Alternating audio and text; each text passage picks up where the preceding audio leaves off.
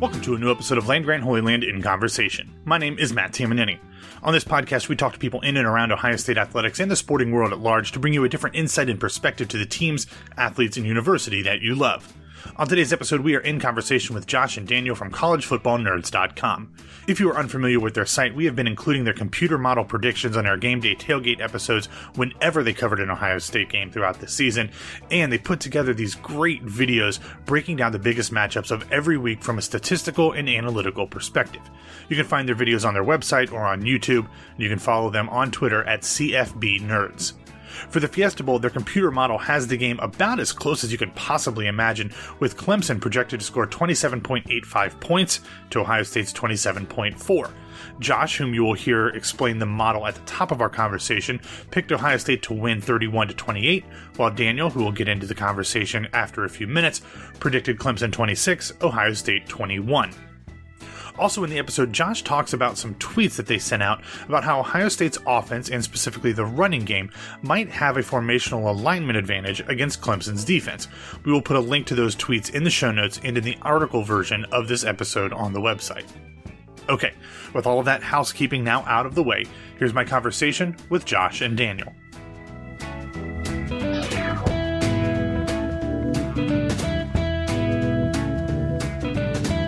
All right, so I feel like the first question we have to get into is, what makes your model? We are very accustomed to talking about different types of analytics, whether that's SP Plus or F Plus or all of these different things, but all of them have their own kind of different formulas and algorithms and things that I am not nearly intelligent enough to understand.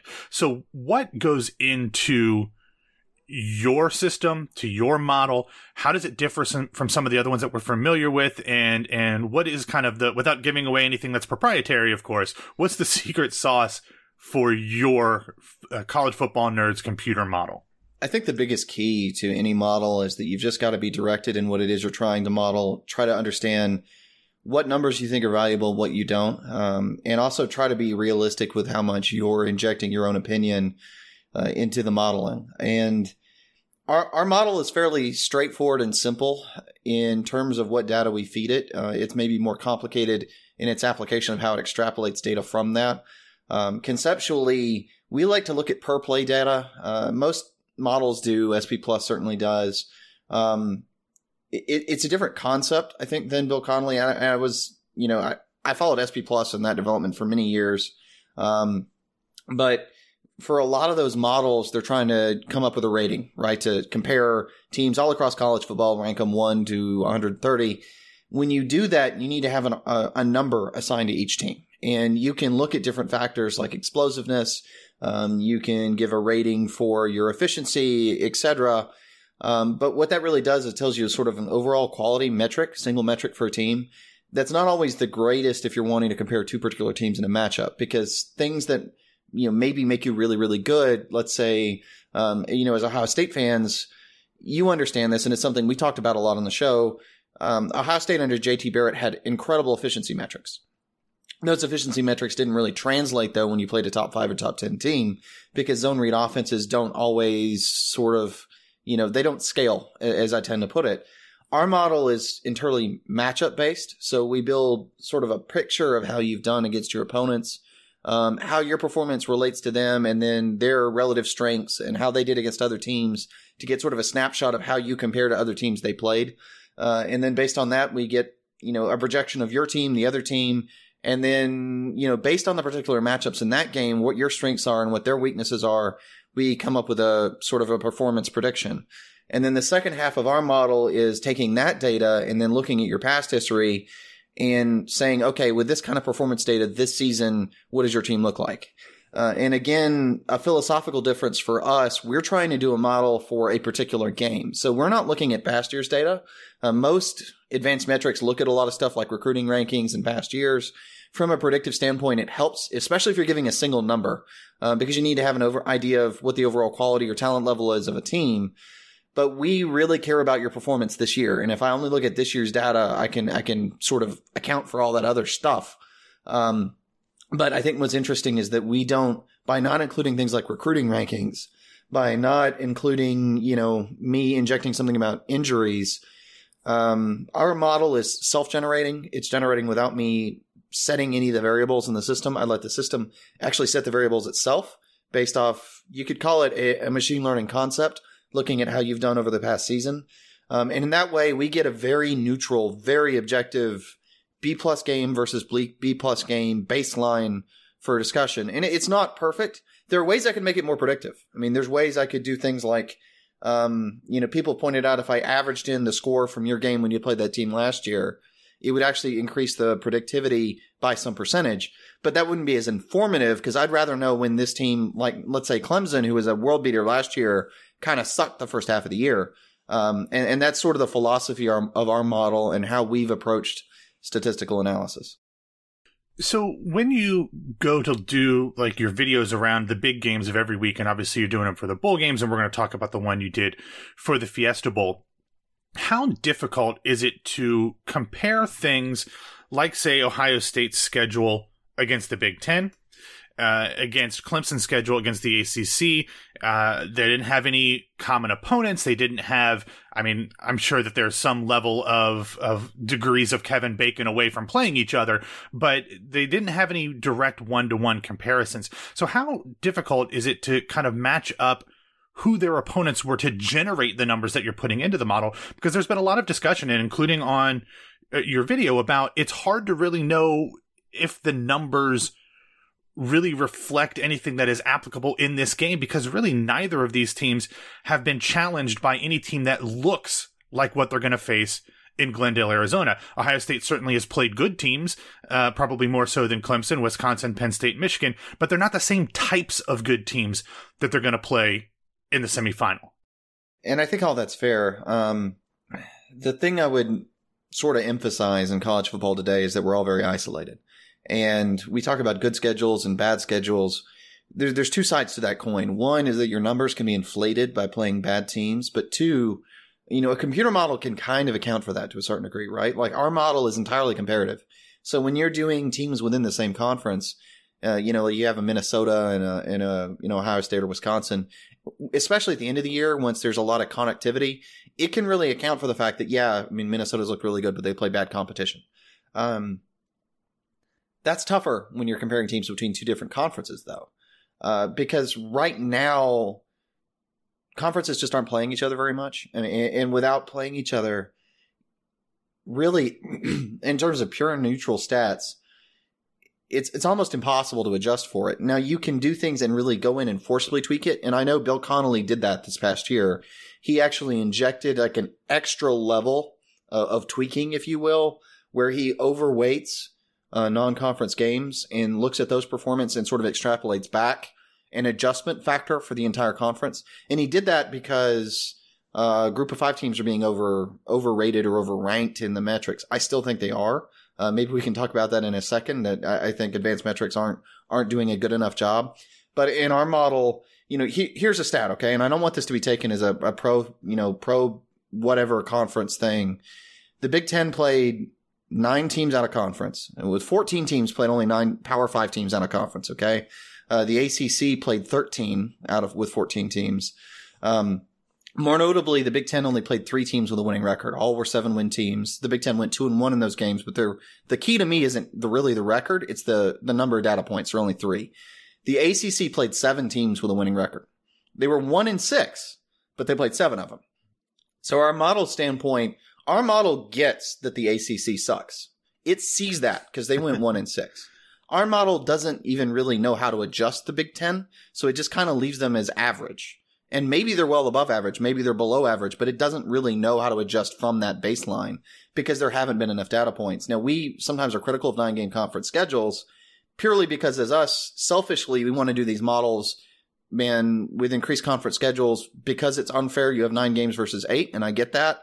The way they've made it fair is by not playing Power 5 teams out of conference. It just gives us less data points. And so that's one half of the coin. The other half is just quality and quality of play.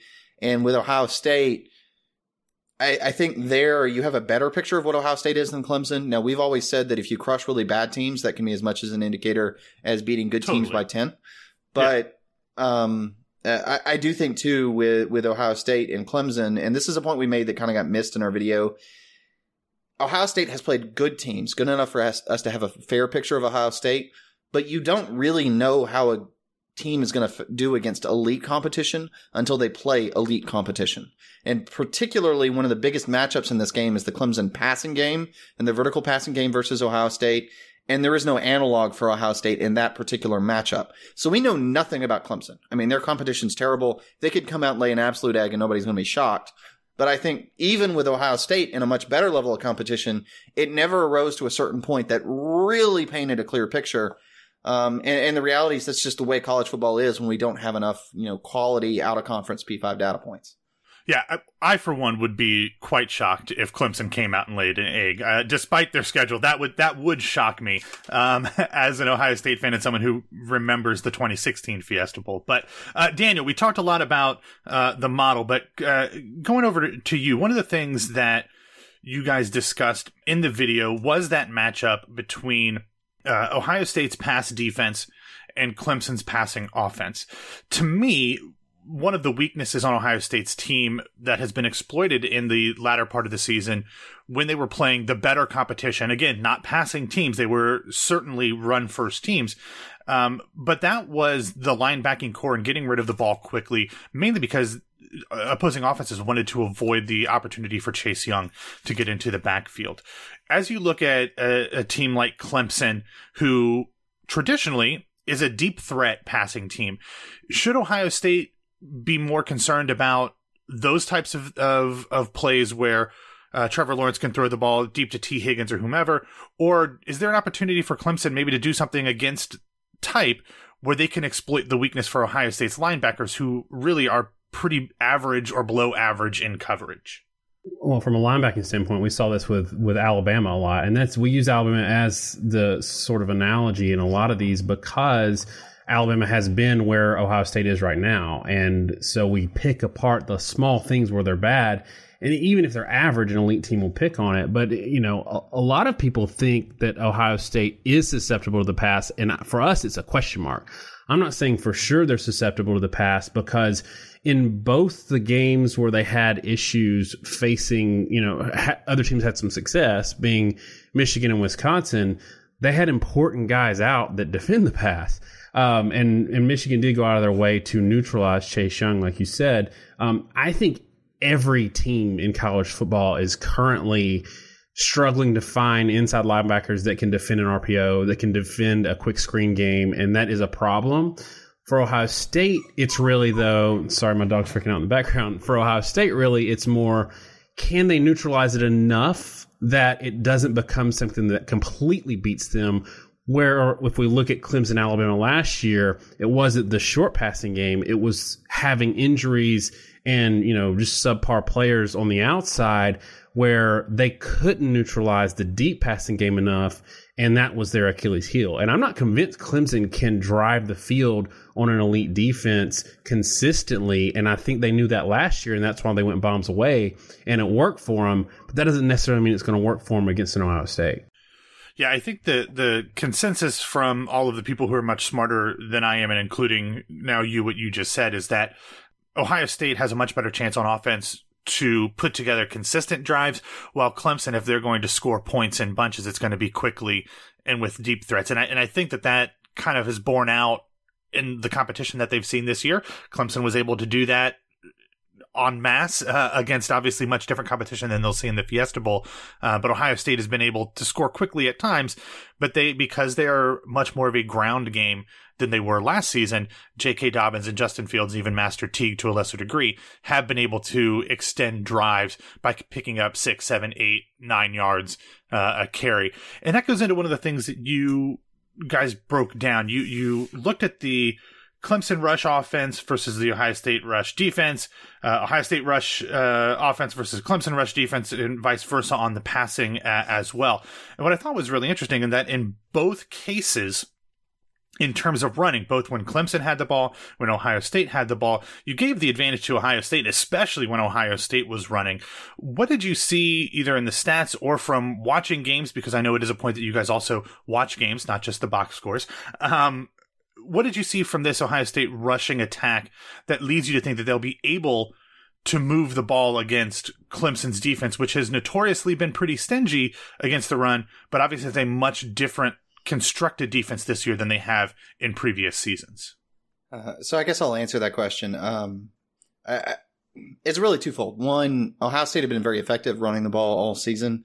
The 5.7 yards per carry in a season average is pretty impressive, right? And it's against all FBS competition.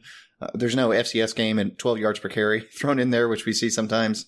I'll say for our stats, if you ever look at our channel, we actually filter out FCS stats in basically everything we do, including the model. But Ohio State on one hand has been very effective. And I've said this a million times. And the way Ohio State's offense has been geared to work this year is you go 3 and 4 wide a lot. You're 3 wide with a tight end, or you're a 4 wide set. And then you'll have Dobbins in the backfield and Fields. And it's really difficult to defend because you've got these guys, you get your guys in really wide, the wideouts really wide to the boundaries. And you've got a quarterback in Fields that has the arm strength to actually deliver those breaking throws to the outside, which takes a lot of velocity. And at the same time, you've got Dobbins and Fields both as runners on the inside. So if you do the numbers game, and we were talking about this some on our channel, it's hard to defend because if you want to be man up on all the receivers, that's four players, right? And now you need to have a guy to account for Dobbins and a guy to account for Fields, and that's 6 players.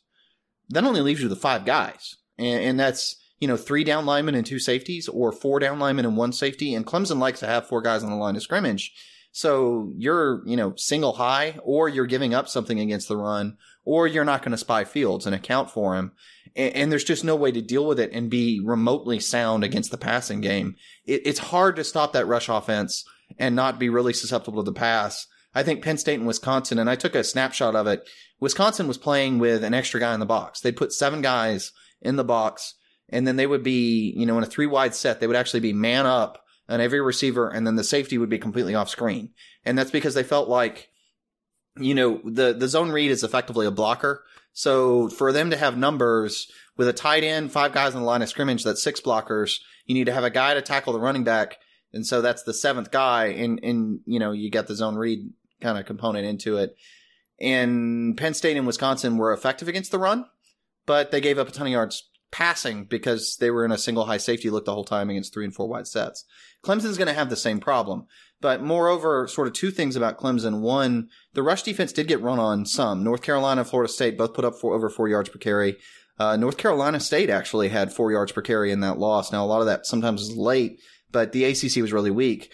And the second point, kind of dragging on here, but the second point I want to really emphasize, and I don't think this has gotten enough discussion, is how much Clemson was dependent on that 2015-2016 crop of defensive linemen. 2016 starting front 7 had Lawrence, Watkins, Wilkins, Farrell, with Huggins and Bryan as top reserves and Kendall Joseph starting as linebacker. So that was 2016. In 2018, you had Lawrence again, you had Wilkins again, you had Farrell again. Your 2 top reserves, Bryan and Huggins, were still playing, and you also had Joseph starting in linebacker. So that front 7, like 5 out of 7 pieces were there for 3 years. Both titles they won in 16 and 18 used the same front, more or less. I don't think people understand how unusual that was. I don't think people understood, for example, they lost more first-round draft picks in the D-line last year than Alabama lost in the last 8 years. And, when you have that, people talk about Clemson reloading defensively. They didn't have to reload. They went from 15 when they lost the title to 16. And in 16, they brought in maybe the best group of defensive linemen in, program history. And then they just went 3 to 4 years with that group. Now it's a completely unproven group. But my question is, is this a group that can actually play run defense compared to what they had last year? Because they were so good. It's just they haven't played anybody with a pulse that could actually challenge them. And that includes teams like Texas A&M, who even if they were somewhat kind of sort of competitive, losing all their games in the SEC, they never were able to run the ball. And then a few teams they played that could run the ball in the ACC, kind of sort of. They actually gave up respectable rushing yards. So I do think there is a major question mark on if Clemson can get pushed around on the front 7. They're small. They're not nearly as talented. They've got one top 100 guy on that line, which I don't think people understand. Like KJ Henry is a top 14 player. He's third string. Xavier Thomas is the one truly elite guy in the defensive line. It's not talent-wise anything that's going to shock Ohio State. they're very unproven and they're, not overly experienced. There's an opportunity there for Ohio State to have an advantage. All right, that's a lot to digest, because I feel like Ohio State fans are preparing themselves, at least the ones that are up in our mentions, for a fight, and it's hard to kind of pick apart because so much of the national media narrative has been that while it's just a close game, your model, all of the different analytics have it very close. Vegas has it as a 2-point game. It feels like Ohio State is a prohibitive underdog in this game. So knowing that Ohio State, at least from that perspective, does have a legitimate chance to not only move the ball but score, hopefully will make people feel a little bit more comfortable with how we go into things with this game. But one of the things you broke down in there is the fact that Fields is an option in the running game. And something you guys talked about in the video was that would be contingent on how healthy Justin Fields is. Now, obviously, there will be 3 weeks between games for him, but things were a little rough for him in the last few games, having to wear a brace on his knee, having a strain of his MCL. How much do you think that would negate Ohio State's rushing advantage if Justin Fields is 60%, 70%, 80%, whatever percentage you want to throw at it? But if he's not able to go and be the running threat that he was at his peak this season, how much of that advantage that you think that Ohio State has at running the ball is no longer there against Clemson's defense? I think it's twofold. So it's not just what he brings to the table in the run game, although I will say Dobbins is highly underrated as a running back. And everyone's talking about Etienne in this game, and I'm frustrated because it's like every time Ohio State plays a good running back on the other side of the field, nobody's looking at Dobbins' numbers. Same thing against Wisconsin. We like Jonathan Taylor a lot, but we actually like Dobbins more. My concern with the run game, it's less about the run game and more about the offense, because we don't necessarily know if Fields is a top flight passer. I think he is. I do think there is some opportunity there, though. If he has to be a pocket guy and pick apart a defense, that there's some concerns. We've seen him throw high a lot. It happened a lot against Wisconsin. We've seen this, and it's more like we've been saying so far. It's a question mark. It's not an absolute negative. It's just a question mark. But we did see in the second half against Wisconsin when they were like, okay, it's pretty clear we need him to run a little bit. Let's sort of take the training wheels off, let him run some, and it opened up everything for the offense, and not just the running game, but also the passing game. So maybe it's fair to say this, instead of we don't know if he's a good passer or not, maybe it's fair to say he's comfortable in an offense that allows him a few runs, maybe get hit a few times to really open up what he sees from a passing game. So I think you still have the potential to have a very capable rushing attack. And I don't know that it's just about the yard from Fields as much as it opens up the scheme. Yeah, I think anybody who's watched Ohio State extensively this year will realize that they really haven't used Justin Fields as a running option consistently much. They've used him more as a running threat than anything else, but because of the lack of depth at the quarterback position, it did not behoove them to let him get hit all that often, because the drop-off from Fields to whomever his backup would be was significant enough that it wasn't worth the risk. So hopefully for Ohio State fans' sake, he can be back to at least somewhat close to normal and can get that offense running like it has throughout the season with all of the options like you talked about. Daniel, you said in the video that while you wouldn't put money on it now and you wouldn't necessarily predict it yet, but you have a feeling that whomever wins the Ohio State-Clemson semifinal might just blow out, whether it's LSU or Oklahoma in the championship game. And I think most people, and I haven't seen the video that you guys have put out for the other semifinal yet, but I would assume that most people feel like LSU is going to be that team. So what is it about that gut feeling that you have that you think the winner of Clemson Ohio State might end up having a much easier game to the national championship game than they did just getting there? Well, I think some of it, and we're very data driven, so it's not fair for me to say this, but I do it to Josh all the time. I make him do gut feel kind of things, and I just have a feeling. First of all, I love this matchup, Clemson Ohio State. I love it. I know Ohio State fans aren't wild about the fact that they got bumped down to number 2 to play this game, and I get that. But as a objective football fan, these are the two matchups I wanted to see in the semifinals. I'm a little concerned with LSU and Clyde Edwards-Helaire, and that the issue of not so much that he's this great running back. He's kind of a great all-arounder, but he's so key to their passing game because we talked about isolating linebackers. He does a lot in that space in terms of isolating linebackers and being a really good outlet, kind of like a designed outlet for Burrow, that it opens everything up. And it just takes everything off schedule, I think, if you take him out of the game. Also, they have very talented backs behind them, but they're not great in pass protection, which is also a big deal. We like to talk about on the show a lot of times where we might rank a team higher than another team, but think they could potentially lose to them. And I think it's just a matchup issue. I don't love the matchup of LSU versus Clemson or Ohio State, mainly because LSU can get in a shootout with Alabama and maybe win, or can play an Auburn who's struggling on one side of the ball offensively and eke out a win, even though Auburn's defense played really well. How do they do against a complete team? And it's kind of the concern we have with Ohio State, how they do against an elite passer. How does LSU do against a team that can get a couple of stops, get your offense off schedule, but also when they get the ball, they're not going 3 and out? And that's my concern with LSU. Again, we could be totally wrong because of the lack of external data points. LSU might come out and roll. Clemson might come out and just stomp everybody. We don't know. But based on what I've seen this year and the fact that they're probably going to be hobbled at running back, and I say this to say, we're not talking about Oklahoma right now, but I think that game might be pretty ugly. I don't love LSU in the final based on what I've seen so far. Semifinals can change my opinion, but I feel like you've got two complete teams on one side of the ball, or on one side, and then you got LSU who has got a better offense than either of those, but is not nearly as complete.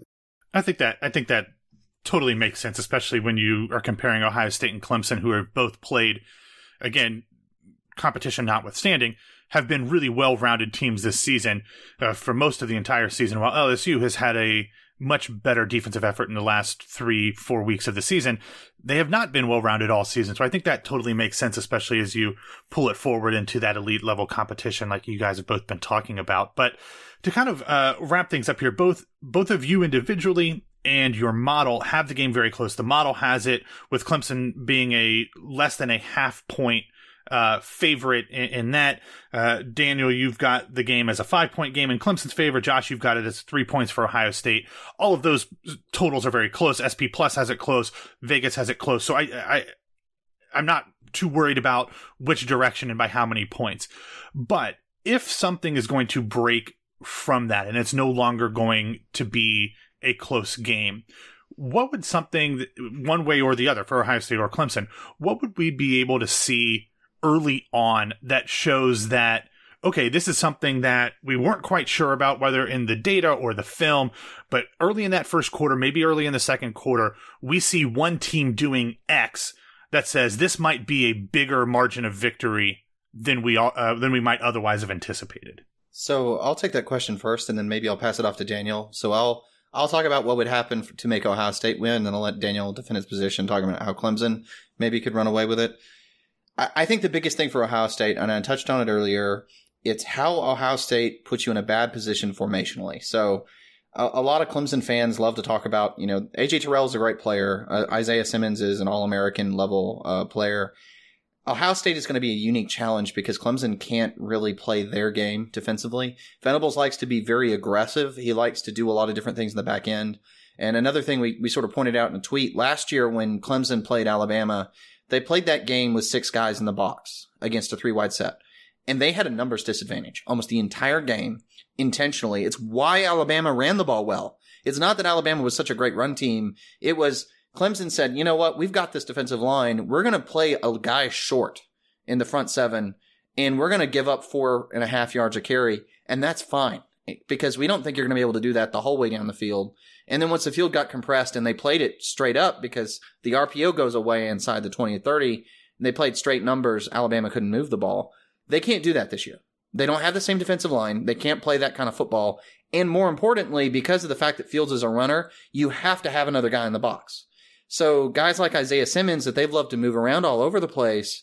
I already talked about how you're kind of stuck playing something like a single high with 4 D linemen, or, if you want to play 2 linebackers, 2 safeties, and 4 defensive linemen, the linebacker's probably going to have to go out in coverage a lot.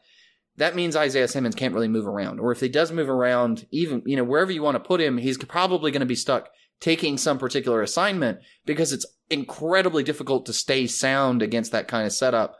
And I think what could break in that situation is isolation matchups. The way Ohio State killed Wisconsin in the first game was by spreading Wisconsin out, and then they would run the zone read with Dobbins. They would get to the edge, and Wisconsin's linebackers were not athletic enough to stay with J.K. Dobbins, and he broke a bunch of big runs. Clemson has the same deficiency. Skalski at linebacker is not an overly athletic guy. They actually have some guys like him, Tanner Muse at safety, that are a real athletic mismatch with Ohio State's players. And if you have Olave on Muse, it's a win.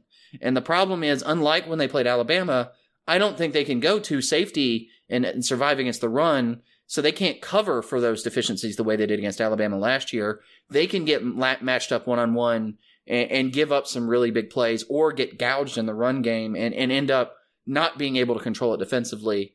And then pair that with a defense in Ohio State that has the ability to rush the passer with Chase Young, which Lawrence at times, when he's had pressure, which he didn't have again last year with an Alabama team where literally every pass rusher in the team was injured, he's looked pedestrian at times. So there's reason to believe Lawrence regresses to the 6-yard per attempted guy he was for about half the year this year facing a pass rush. And then Ohio State basically avoids everybody good on Clemson's defense and then just runs ISO plays on their what are athletically deficient guys, frankly, and then gets major mismatches. I think that's a way that Ohio State can break this game open.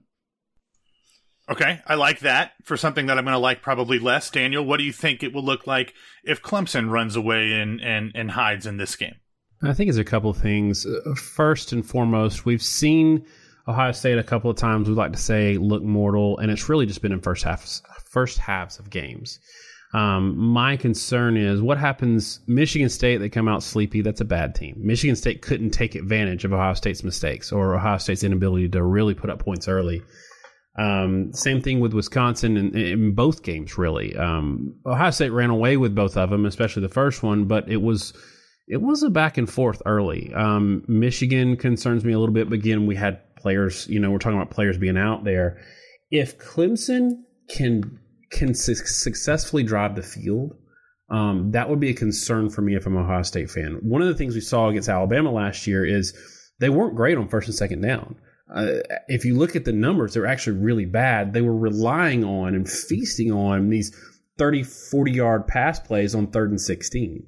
If Clemson can drive the field consistently and run the ball, that would be a concern for me, especially since Etienne hasn't been a great running back against good competition, and it takes some of the pressure off of Trevor Lawrence. So if Ohio State wants to avoid being blown out or even, win the game, I need them to come out not sleepy. If Clemson wants to win this game, they need to be able to rely on more than just bombs away, because they're not going to be able to do that against these Ohio State corners. And they need to get pressure on Justin Fields. Even if Justin Fields is healthy, I think there's some concern there that he is prone to give up sacks. And I think that will force him into making some mistakes with his arms. With his arm, he's only throwing one of them. So again, for me, big thing, can Clemson move the ball consistently as a function of their normal offense, especially when they get past the first or second drive script plays? And can they get pressure on the quarterback? If they do both of those things, it might be a long day for Ohio State. But I want to add this, because we've seen a lot of this on Twitter. Clemson fans love throwing out the 2016 thing. That is so ridiculous to me. And I know my segment was to defend Clemson, but I cannot stand. They're also pushing this, 41-16 thing. That game happened last year. 2016 happened in 2016. Neither one of those things have any bearing on this game. Ohio State fans like to throw out 2014. That has no bearing on this game either. This game is these teams this season, and no result in this game would surprise me.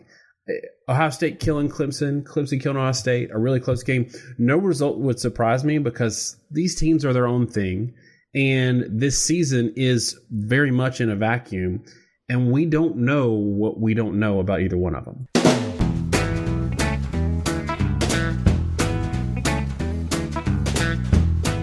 Thank you for listening to this episode of Land Grant Holy Land in Conversation. Also, thanks, of course, to Josh and Daniel from College Football Nerds. You can follow them on Twitter at CFB Nerds. And you can find their videos at collegefootballnerds.com or on YouTube at youtube.com/collegefootballnerds. If you are finding this podcast episode on the landgrantholyland.com website, please subscribe wherever you get your podcasts. Also, don't forget to follow Land Grant Holy Land on Twitter at LandGrant33. You can find me at BWWMATT. Thanks for listening. We'll talk to you soon, and go Bucks.